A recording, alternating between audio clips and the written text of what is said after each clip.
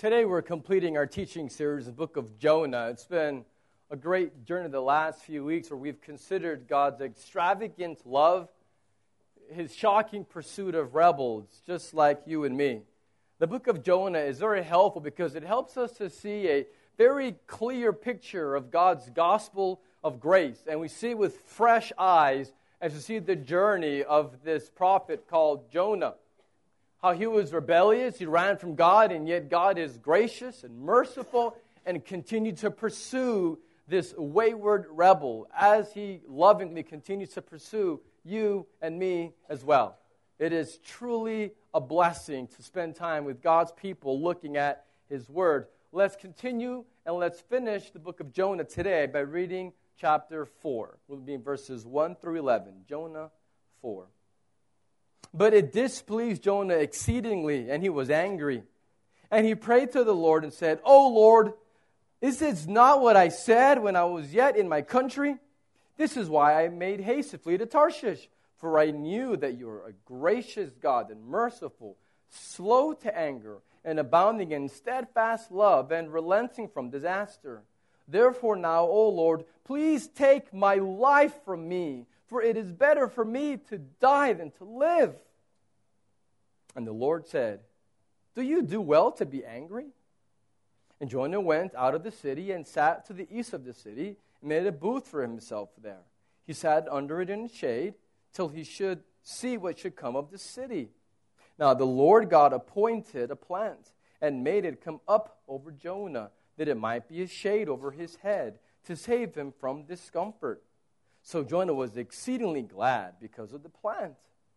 But when dawn came up the next day, God appointed a worm that attacked the plant so that it withered. When the sun rose, God appointed a scorching east wind, and the sun beat down on the head of Jonah so that he was faint. And he asked that he might die and said, "It is better for me to die than to live." But God said to Jonah, "Do you do well to be angry for the plant?" And he said, "Yes, I do well to be angry, enough to die." And the Lord said, "You pity the plant for which you did not labor, nor did you make it grow, which came into being in the night and perished in the night. And should I not pity Nineveh, that great city in which there are more than 120,000 persons who do not know their right hand from their left, and so much cattle?" Amen. This story is just incredible. There's so many details that it almost seems like, is this real? Yes, absolutely. As we've been talking about in the book of Jonah, there are many who would doubt that this is valid, but as people who believe God's word and who believe who God is, we believe that this absolutely is historically accurate. It really happened, and it has real implications for how you and I live today. And so let me give you the main idea, the primary truth, as we do every week, because in our church, the way we have preaching week in, week out, is it is expository, sometimes called expositional preaching, where the main idea, the primary truth in a text, is the main idea, the primary truth of the sermon. That's how it should be, so that we know what God's word says to us today. And so what we're learning today is that God continually pursues rebels by revealing truth to them. This is what we're learning, is that God continually is pursuing rebels, specifically by revealing truth. Really, you could say, to us. Not just to them, it's to us. He is speaking to us. He is making truth known to us. And so Jonah chapter 4 tells us specifically what it is that God is revealing that we need to know, as our loving God wants all of us to be close to Him. Because that's what Jonah was running away from God's presence, and that's what God wanted, was to be close to Him, to have His children around Him. That's what God wanted, and that's what He continues to want from you and me. And so there are three specific truths that we can, a lot to be said, but I want to condense it down to three specific truths in this text that God is revealing to you and me. The first one is how deep our sin is. This is the first truth that God is revealing, is how deep our sin is. So our God is loving to pursue you and me by speaking to us and reminding us that our sin really does go deep. And you see that in verse 1. It says, it displeased Jonah exceedingly a lot, and he was angry. Now, if you're here, and you weren't here when we looked at chapter 3, you're like, well, why is he so mad? What is he mad about? Well, the end of chapter 3, what happened? Verse 10. It says that when God saw what they did, how they had repented, Nineveh, how they had turned from their evil way, God relented of the disaster that he said he would do to them, and he did not do it. So God showed mercy. God did not destroy the evil people of Nineveh because they responded to God with faith and repentance. And so God showed compassion. He showed mercy, and he did not destroy them. And that made Jonah angry. It says that he was exceedingly displeased, and he was angry. Now, the word there for displeased in the actual original is the same word for disaster or for evil. And so if you look at this in a very literal sense, to Jonah, it was evil that God showed mercy to Nineveh. This is pretty heavy. He did not want God to forgive his enemies. He wanted God to burn them. He wanted them to experience God's full wrath and none of his mercy. And so he was displeased with what God did. Verse 2 reveals more of what was in Jonah's heart. It says, and he prayed. So he's talking. He prayed to the Lord God. And what did he say? Oh, Lord, is this not what I said when I was yet in my country, back when I was in Israel, before all of this stuff happened to me, before the fish, and before all this happened, when I was back at home? This is what I knew it. This is why I made haste to flee to Tarshish. This is why I ran away from you. For I knew that you are a gracious God, and merciful, and slow to anger, and abounding in steadfast love, and relenting from disaster. We read earlier in the worship gathering from Exodus 34, when Moses was at Mount Sinai, and God allowed Moses to have just a glimpse of his glory. And what is said about God? Well, Jonah just quotes it. He literally is quoting Exodus 34. He knows the Bible. He's been to Sunday school before. He's been to church many times. He knows the Bible. He's quoting it. The problem here is not information. It's not as though Jonah lacks info on who God is or what he's like or what God's word says. He's got the head. He knows. He got all the answers. The problem is not his head. The problem is Jonah's heart. The problem with Jonah is that God wasn't acting the way that Jonah thought he should act. And so what happened? He becomes angry. Can you just see little angry prophet shaking his fist at God, saying, I knew it! I knew you were going to do this. This is exactly why I ran away from you. Because I knew if I came to Nineveh and I proclaimed that you are going to destroy them, I knew that you're so merciful and compassionate. I knew that your spirit would be at work. I knew that they would repent. And I want them to burn, not to experience your forgiveness. This is Jonah. How deep the sin goes into his heart. And verse 3 says it the more. Therefore, O Lord, in light of this frustration with who you are, God, please take my life from me. Listen to him. I want to die, for it's better for me to die than to live. Can you just hear the anguish? He wants to die. He's done with life. He's done with faith, with God, with this being a prophet thing, this following God thing. He wants it all to end. He's halas, finish. He's tired of it all. He's like, will you just take my life now? And if you're listening to Jonah, it's as if he's lost all hope. This is a hopeless man. You would think, listening to him, that he's lost all purpose, all meaning, all joy. Nothing tastes good. And it's like he's lost his God. He's lost his everything. And in a very real way, he has. Now, he hasn't lost the one true God because he's still in heaven and he's still ruling. And by the way, he's still talking to Jonah. But Jonah has lost his idols. He's lost his counterfeit gods.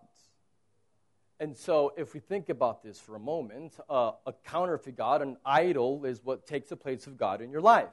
An idol is what gives you meaning, what gives you hope, what makes your life matter. The reason why you can get up in the morning whenever you're struggling with whatever, what gives you security or comfort. It's what brings you joy in your life. That should be your God. You should get up in the morning because of Jesus. You should love Him. He should give you joy. He should fill you. He should give you meaning and purpose and security and comfort and joy. We just sang this. Knowing you, Jesus, there's no greater thing. You're my joy. You're my everything. That's what God's supposed to be for us. We shouldn't just sing it. We should actually live it. And yet, what you're seeing with Jonah is he has no joy. He has no meaning. Why? Because he had put something in the place of God, and then he lost it. Now, when he was in the belly of the fish, 2 chapters earlier, Jonah 2, verse 8, he was very insightful when he was in the belly of the fish. He said, "Those who pay regard to vain idols forsake their hope of steadfast love." So he's saying, those people that have idols, this is Jonah speaking. He's praying in the belly of the fish. Those who have idols forsake God's love. You see, Jonah didn't realize it applies to him. He thought it applied to the sailors, it applies to others, but he wasn't applying the truth that he was speaking to himself. See, Jonah had his own idols, and you think, well, what were his idols? As I read this, I see 2 primary idols in Jonah's life. One is Hebrew nationalism. He was a real patriot. He loved his country. He loved being Hebrew. He loved Israel and everything that was being an Israelite. And so Hebrew nationalism, if you want to call it that. And then I would say second, very close to it, is a religious elitism. He was elite. He thought he was better than other people because he was a Hebrew, because he was a prophet, because he knew the one true God. He was a very good Pharisee. Before Pharisees even existed, 7 centuries earlier, you had one in Jonah.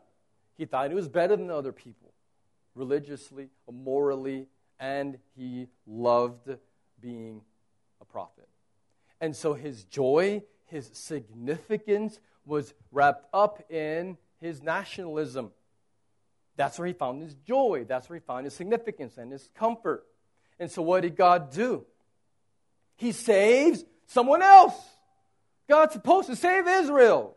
So thinks Jonah. So now God is showing the same mercy and compassion to Ninevites, and he can't handle it. Now he feels less special. He's lost his God of his nationalism because now God is showing the same compassion and kindness for a different nation, a pagan one, the Ninevites. Plus, by allowing them to exist, he was threatening national security.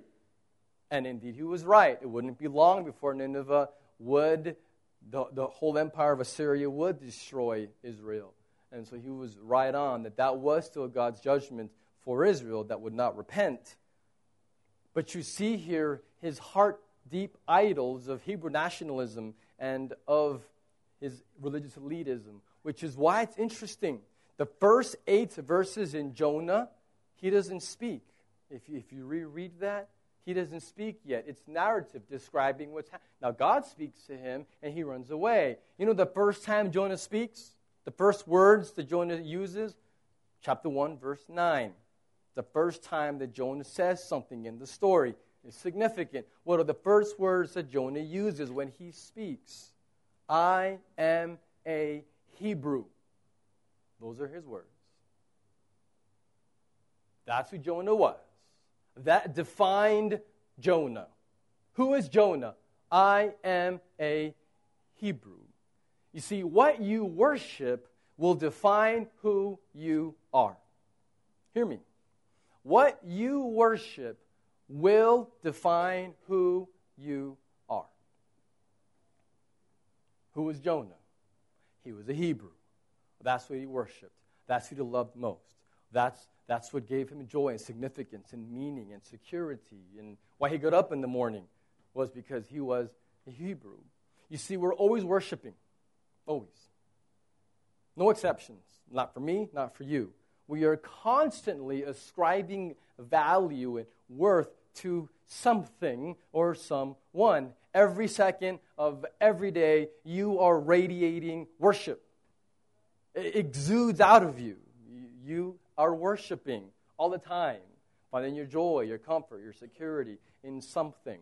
The question isn't, will you worship? The question is, what or whom will you worship?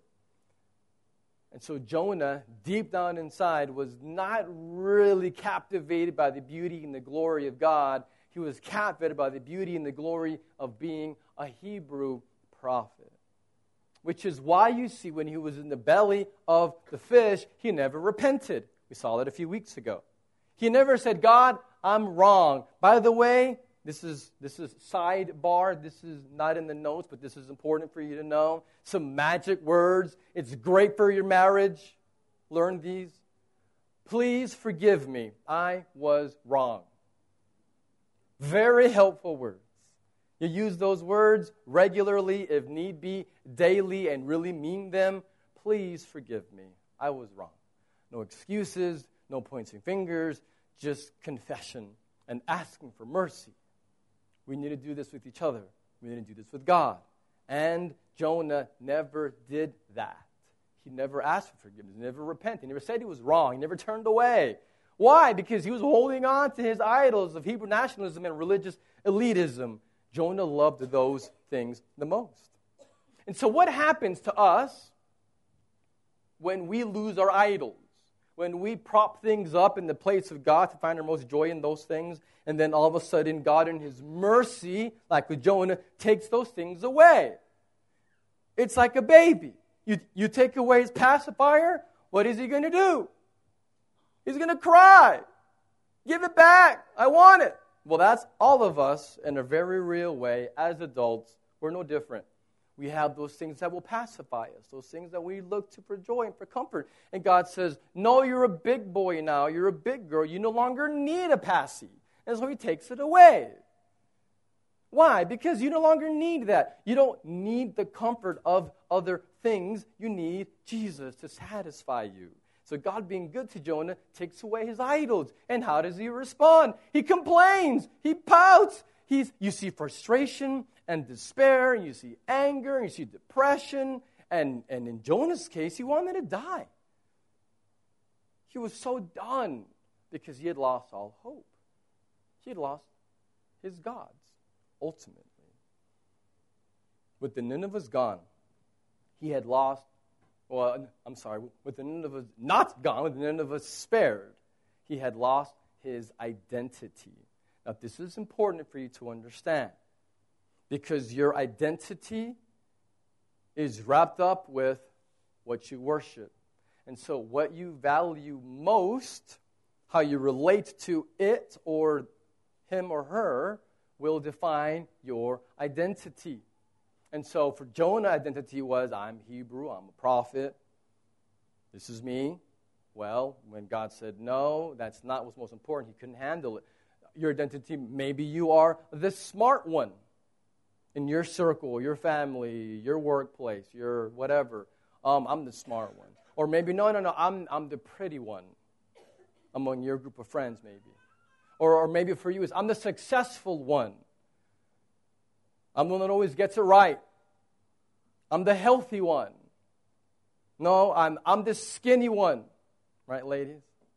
No. Some people do. That's their identity. And so what happens is you get so wrapped up in one of these various identities, and you know what happens? It's exhausting to try to uphold one of these various identities, or maybe you have an identity and you don't like it. You don't like how you view yourself. You look in the mirror and you say, I am blank. And maybe you've come to Abu Dhabi and it's been very hard for you.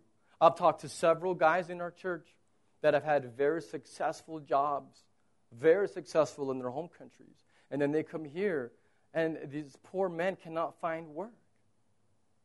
And it's been very difficult. I've talked to several guys in this church that have had a really hard time with, well, who am I if I don't have a successful job anymore? It's like this identity crisis. I've talked to ladies that their identity was wrapped up in being a mother, but then they have to go back to work, and all of a sudden there's this crisis. Or the reverse can be true of a mother who used to be very successful in business, and now she's at home, and her identity gets lost. There's so many different ways that we can have our identity wrapped up with family, with children, with jobs, with being a pastor, with Jonah being a prophet. And all of those things are wrapped up in what you value the most. So your identity is connected to what you worship. Do you want an identity where you see yourself and you actually have peace and joy, and you're not tired trying to have to maintain this to impress other people? Yes. Amen, brother. That can be all of us. We can all have identities that we're working feverishly, trying so hard to uphold this perceived perception for everyone to see, this is who I am, and inside you're just tired. You need a new identity, one that you don't have to work to uphold. His name is Jesus. Who are you? You're redeemed. You're forgiven. You're adopted. You're loved. You have a purpose. You matter. You don't have to uphold those things. They're already true of you. And so all you have to do is just rest in Christ. And no matter what happens, jobs and family and everything else that can change this world that is ever shifting sand, you can just say, I have you, Jesus. Just knowing you, there's no greater thing. You're my joy. And so Jonah had a lot to learn. Now, Jonah's worst fears came true. He was afraid. He was terrified of Nineveh repenting. He did not want that because he knew it would threaten who he was and his nation, which was his idol. And so what happened? He was angry. He had despair. Your fears are very important. Your fears are connected to your identity and your idols. They're all connected, all right? And so what you value most is what you worship. And if it's not Jesus, it's an idol. And what you worship defines who you are. So your identity is wrapped up in what you worship. And your fears are the key to helping you identify your idols. Your fears, hear me, your fears are the key to helping you to identify what your heart idols are. What are you afraid of?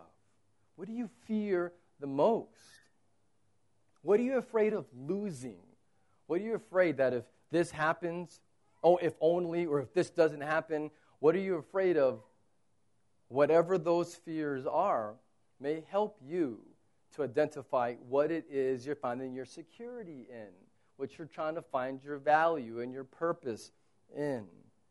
And so whenever your identity is in family, job, financial income, whatever it might be, those kind of things come and go, and they can change.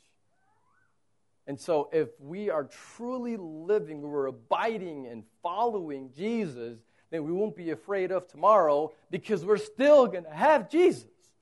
No matter what happens tomorrow, you still have joy. You still have hope. You still have purpose. You still have eternity. You still have Jesus. What more could we need? And the problem is we have a very small view, very shallow, like Jonah. And so we give ourselves to other things.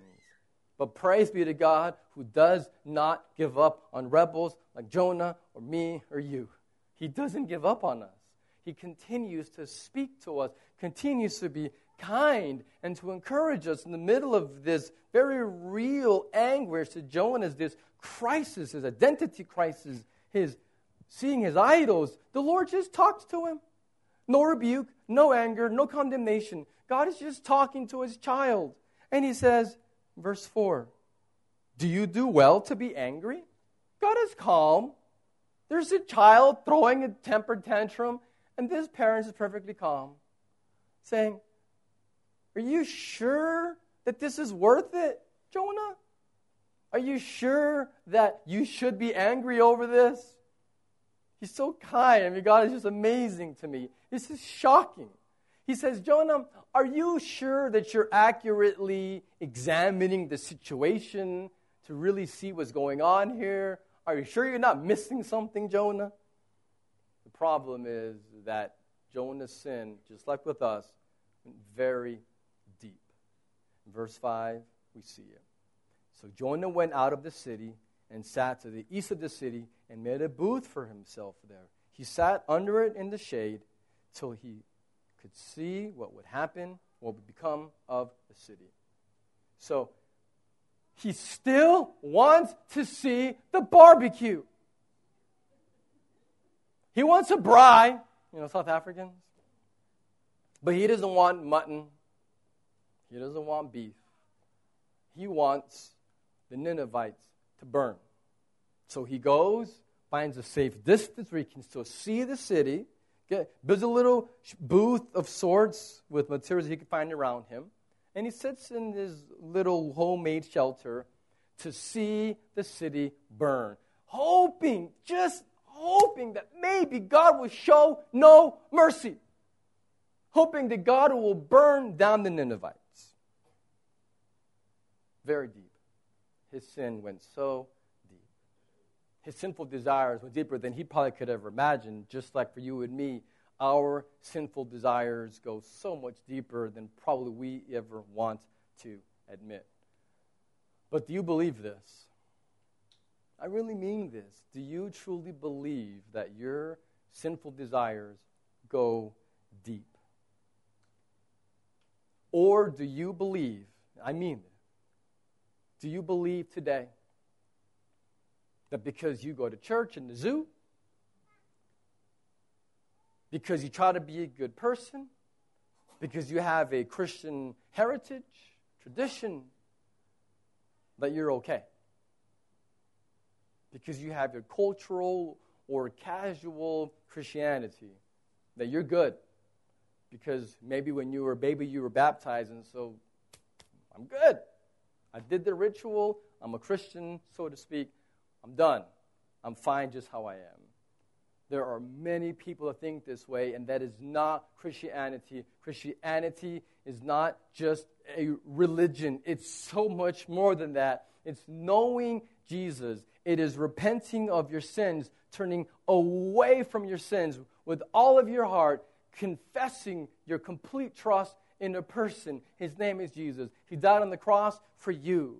And he died on the cross because it was the only way. There was no other way for salvation except Jesus dying.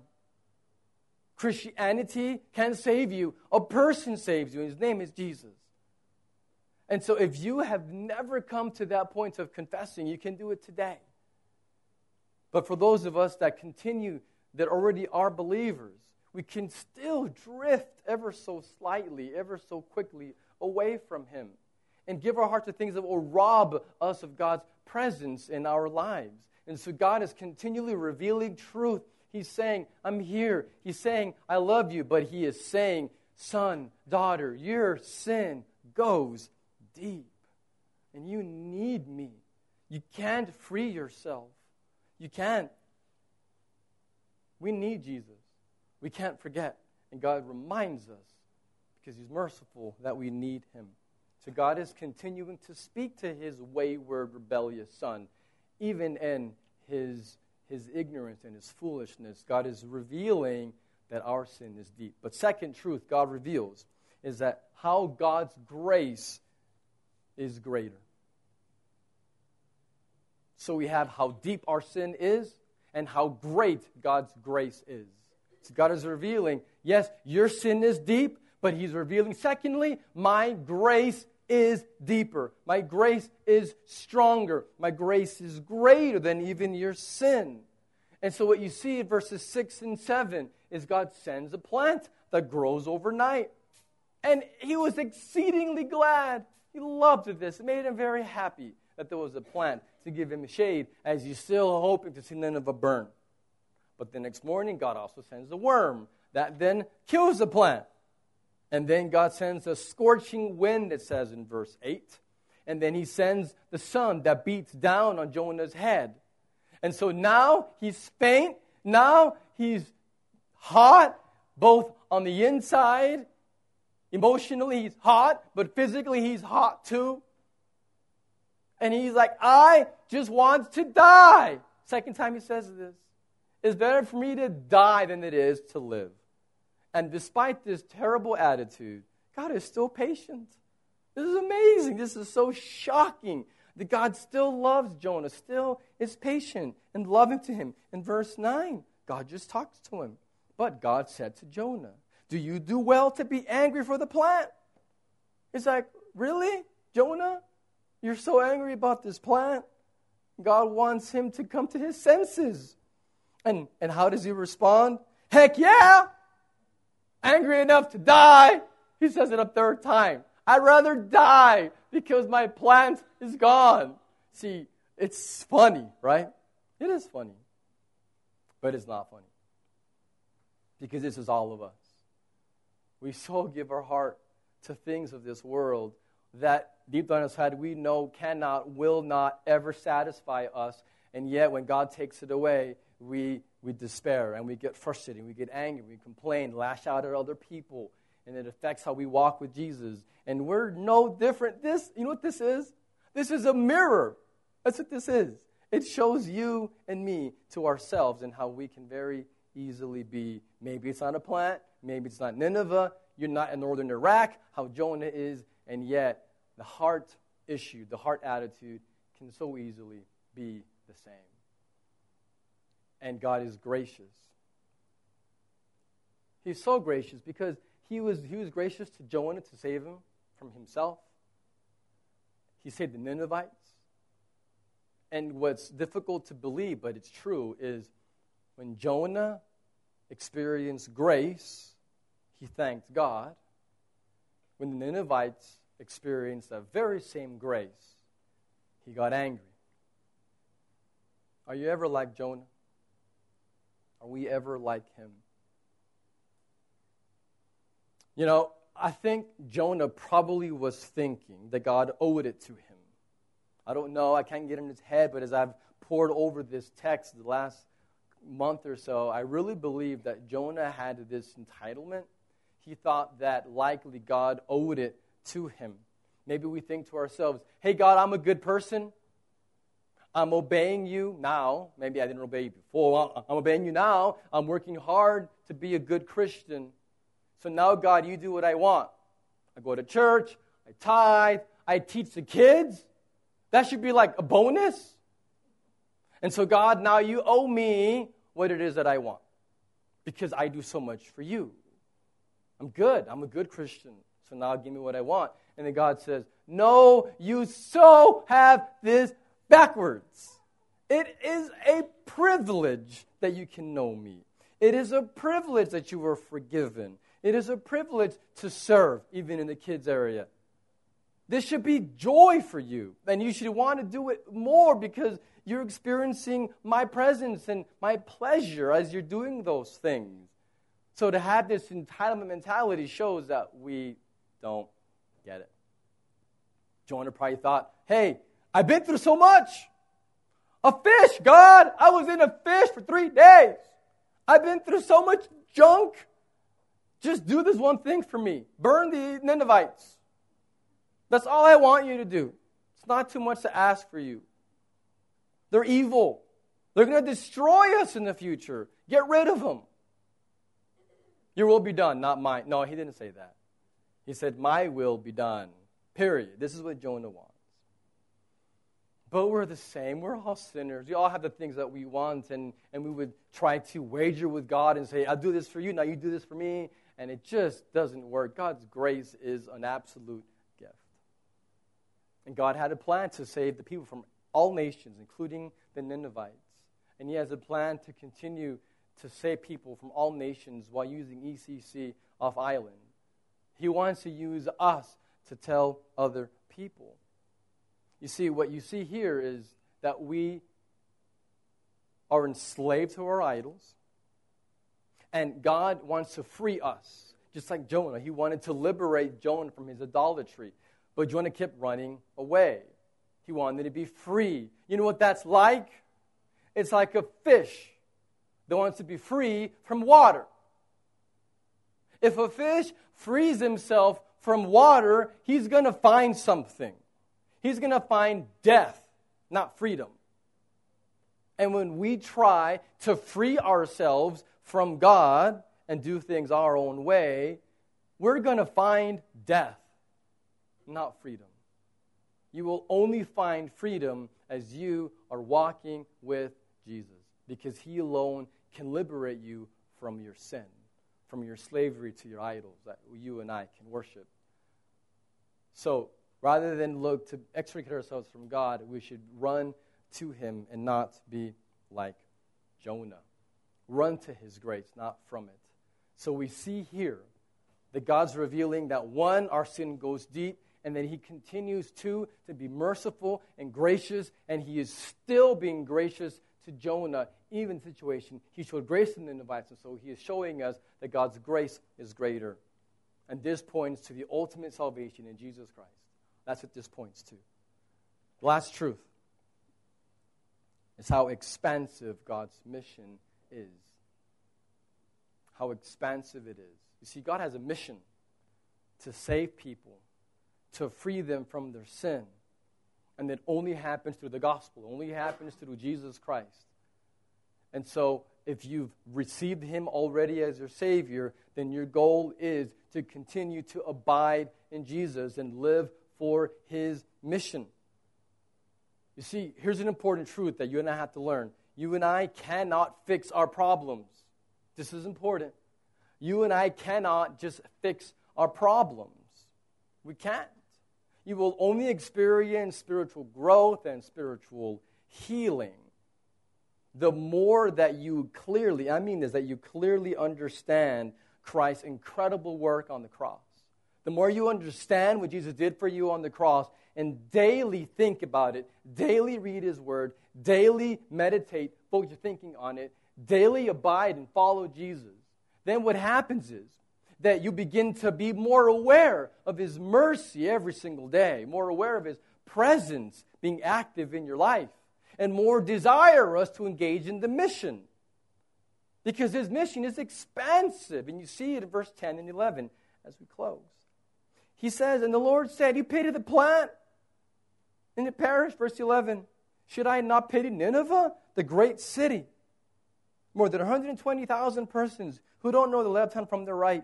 There's people that are so lost spiritually, He's saying. They don't even know left or right spiritually. They're just lost. And you're so worried about the plants, Jonah. And you don't notice all the people that would have been perishing. And we can be the same. We can get so focused on whatever our life and our pursuits and our kids' activities and all of our stuff, and we don't see the people around us that are perishing. We're so concerned about little things, and we miss God's mission is expansive. We should be telling others. Be intentional with your friends and neighbors and coworkers, and tell them what God has done for you. Tell them the joy that's available in Jesus alone. You see, the Ninevites were people that if you would have seen them, you would have thought, nope, no way, God can't save them. He did.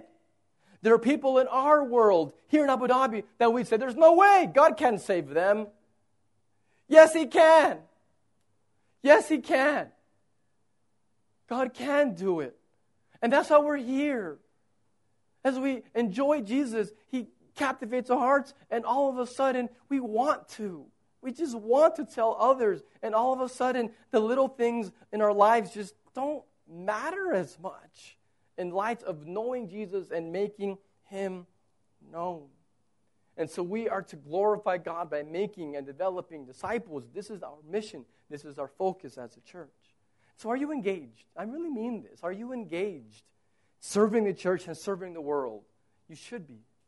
This is what you're made for. Jonah wasn't, but you can be. God reveals that we are sinners, that he is so gracious, and that he has a mission for us to be a part of. This is what Jonah, the book of Jonah, is about. And the more that we see who we are in light of Christ and his sacrifice and God's mercy that we see here in Jonah, God's mercy for the nations, pointing to the ultimate reality in Jesus, the more it's going to impact how you talk to your wife and how you work, how you impact your children, how you serve, how generous you are, how you talk, how you think, what you view, how you come and you go. Your whole life is impacted by these realities. So God's pursuing rebels like you and me so that we can enjoy him and fulfill his mission. Did you notice how Jonah just ends? It's just like this screeching halt, this abrupt ending. It's like, whoa, what happened? The book just ends. So did Jonah repent? I don't know. It doesn't say. It ends open-ended. It ends kind of like with a question. So the reader approaches Jonah, and as the book ends, it asks the question, are you going to reflect the heart of Jonah, selfish? Or are you going to reflect the heart of God, who is sacrificial and is compassionate and wants others to experience mercy? That's our question. Will you reflect Jonah's heart or God's heart? Will you pray with me? Father, we praise you, for you alone are worthy of our praise. You are beautiful to us. We so need you. We need your presence. We are thankful for your approval that we know that we don't deserve and we know that we can't earn. But we thank you for Jesus who made a way. We thank the book of Jonah that points to our Savior and his work on the cross. The mercy seen in Jonah points to the mercy that you've shown to us. Father, I pray that we would be a people that reflect your heart, a people that know how much we've been forgiven so that we can then forgive others and see the grace that we've received. We can then give grace to others. Father, we praise you and we thank you this morning. And we pray this in the name of our Master Jesus. Amen.